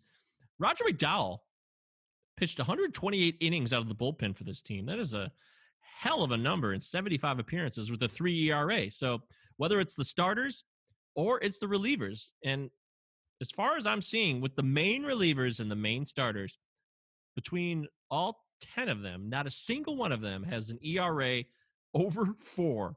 Randy Neiman, a reliever, has a 3.79, and Rick Aguilera had a 3.88 ERA. That's incredible. This team really has every component: power, speed, defense, pitching, front end, back end. Steve, this 86 Mets team, they are really good, but they also know how to party. Oh, yeah, that's for sure. So the first thing I would say is this was 3 years prior to when I lived in Honolulu, and Sid Fernandez is from Honolulu. So, oh my God, pride of Honolulu. You can't go near a baseball field without hearing about the legend of Sid Fernandez, which was always really funny to me. But yeah, this Mets team got a lot of help. So on the same team as, they were facing the Red Sox. They had Oil Can Boyd. I think Calvin Schiraldi was the Narcan. He was waking up more benzo bats than a gunpowder-fueled Jobu alarm clock or a mountain of Bolivian marching powder. This is the Mets dugout. But both these teams were extremely lucky. I got the Mets taking it in 6. And I also think that Dr. K sounds like off-brand Dr. Pepper at like the Costco. But it was a fucking cool nickname in the 80s. It was before all those knockout Dr. Pepper brands came out. But yeah, and Ron Darling can do the New York Times Sunday crossword in 9 minutes. He's a smart fella. Wow, that is impressive. You mentioned Calvin Schiraldi. I think about Stanley. Bob Stanley looks even stupider to me. When he comes out there in that, like, he has like this doofus ass. It's hard to describe. He like the body he comes out with after Kevin Schiraldi kind of blows it and he's supposed to still shut it down. He does not look like even a baseball players are known to maybe look the least in shape, especially back then. But he just looks like this. He looks like this guy who just kind of walk around with a fanny pack. And I don't know. It's really bizarre, man. I'm like, this is an athlete? God, I don't know. Looks like Edwin's trying to play third base. Exactly. Bizarro world. So, Deary, I think it's an obvious choice, right? Yeah, so just matching up these team ERAs. The Mets team ERA was 3.11. You talked about they had every pitcher that appeared in over 15 games had an ERA under 4. That's just ridiculous. And then I talked about how the Twins ERA was a 4.63 for the year. And this is two teams from the same era, so this is a slam dunk for me. Mets in 4. Stephen Gao. Oh yeah, I'm going with the Mets. Yeah, check out the ERA plus too on the Mets. It's insane. There was not really a below average guy in the bunch, and many of them were well above average, like 50% above average. Yeah, you're right. Wow, I'm looking at. Jeez, 140, 128, 150. Yeah, wow, incredible! What a team. The Mets deserve the respect beyond the World Series magic. This is a really good team, and I really do believe that.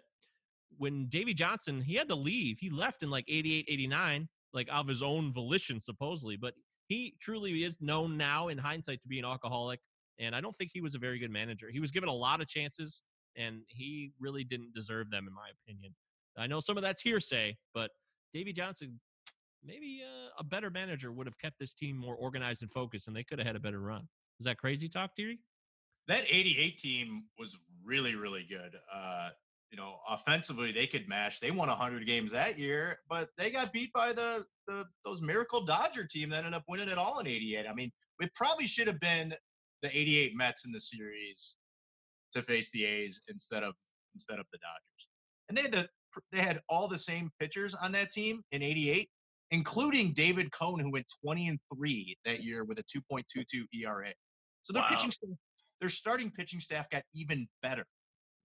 And they couldn't take over the Dodgers in 88. So that's got to be frustrating if you're a Mets fan. These 88 Dodgers are becoming more and more baffling all the time. The baffler.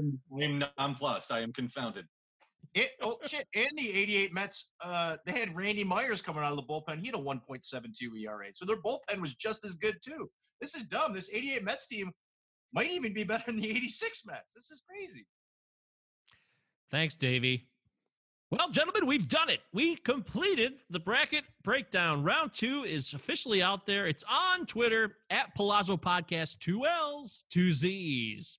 Hit our page. It's pinned at the top. So click on the bracket thread, and all 16 matchups from top to bottom are in that thread. Vote on them now. Share it with the fan bases. Tell your friends. Tell your dad. Your dad loves you, your favorite team from so-and-so year. He'd love to talk about it. Maybe you got a sister who, she loved baseball and she wants to vote on the 86 Mets because they were a positive team in her life. Who knows? I'm sure there's a lot of personal stories. We have no idea. All we know is we want to get you connected into this. We want the best team that deserves to win to advance, because after this, it's going to get even more intense, less matchups, but supposedly even better teams going head to head. And I cannot wait to talk about that next week. Steve Guile did a great job joining us on this. Steve, will you keep coming back to join us in this tournament? Yeah, I'd love to. Let's keep getting people lifted and lift up these good teams. Throw it out down and get lifted. Yes, absolutely. Deary, is this tournament everything you thought it would be? This is your baby. You came up with this thing.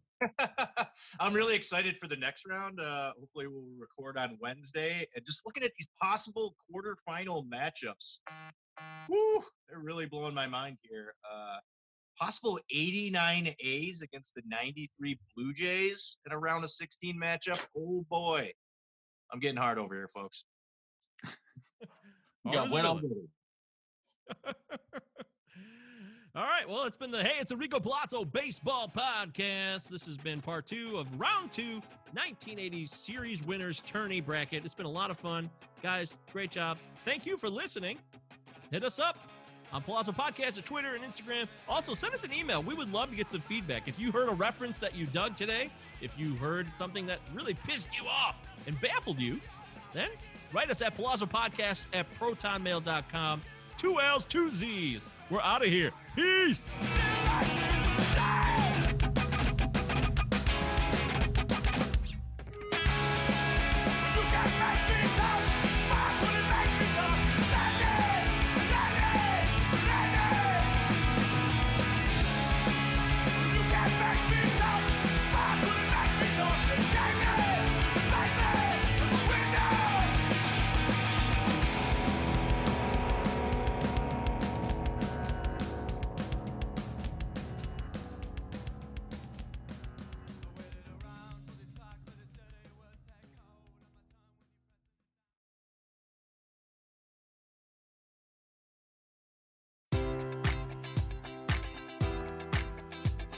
Enjoy all your favorite sports like never before at BetMGM. Sign up using code Buckeye and receive up to $1,500 back in bonus bets if you don't win your first bet. When you register with BetMGM, you'll get instant access to a variety of parlay selection features, live betting options, and the best daily promotions in the business. And with BetMGM at your fingertips, every play and every game matters more than ever. Place your money line, prop, or parlay bets with the king of sportsbooks today. Sign up using code Buckeye and receive up to $1,500 back in bonus bets if you don't win your first bet.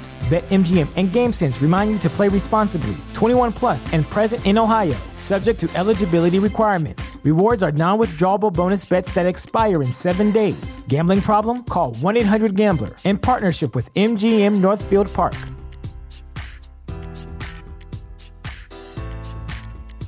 Presented by T-Mobile, the official wireless partner of Odyssey Sports. With an awesome network and great savings, there's never been a better time to join T-Mobile. Visit your neighborhood store to make the switch today.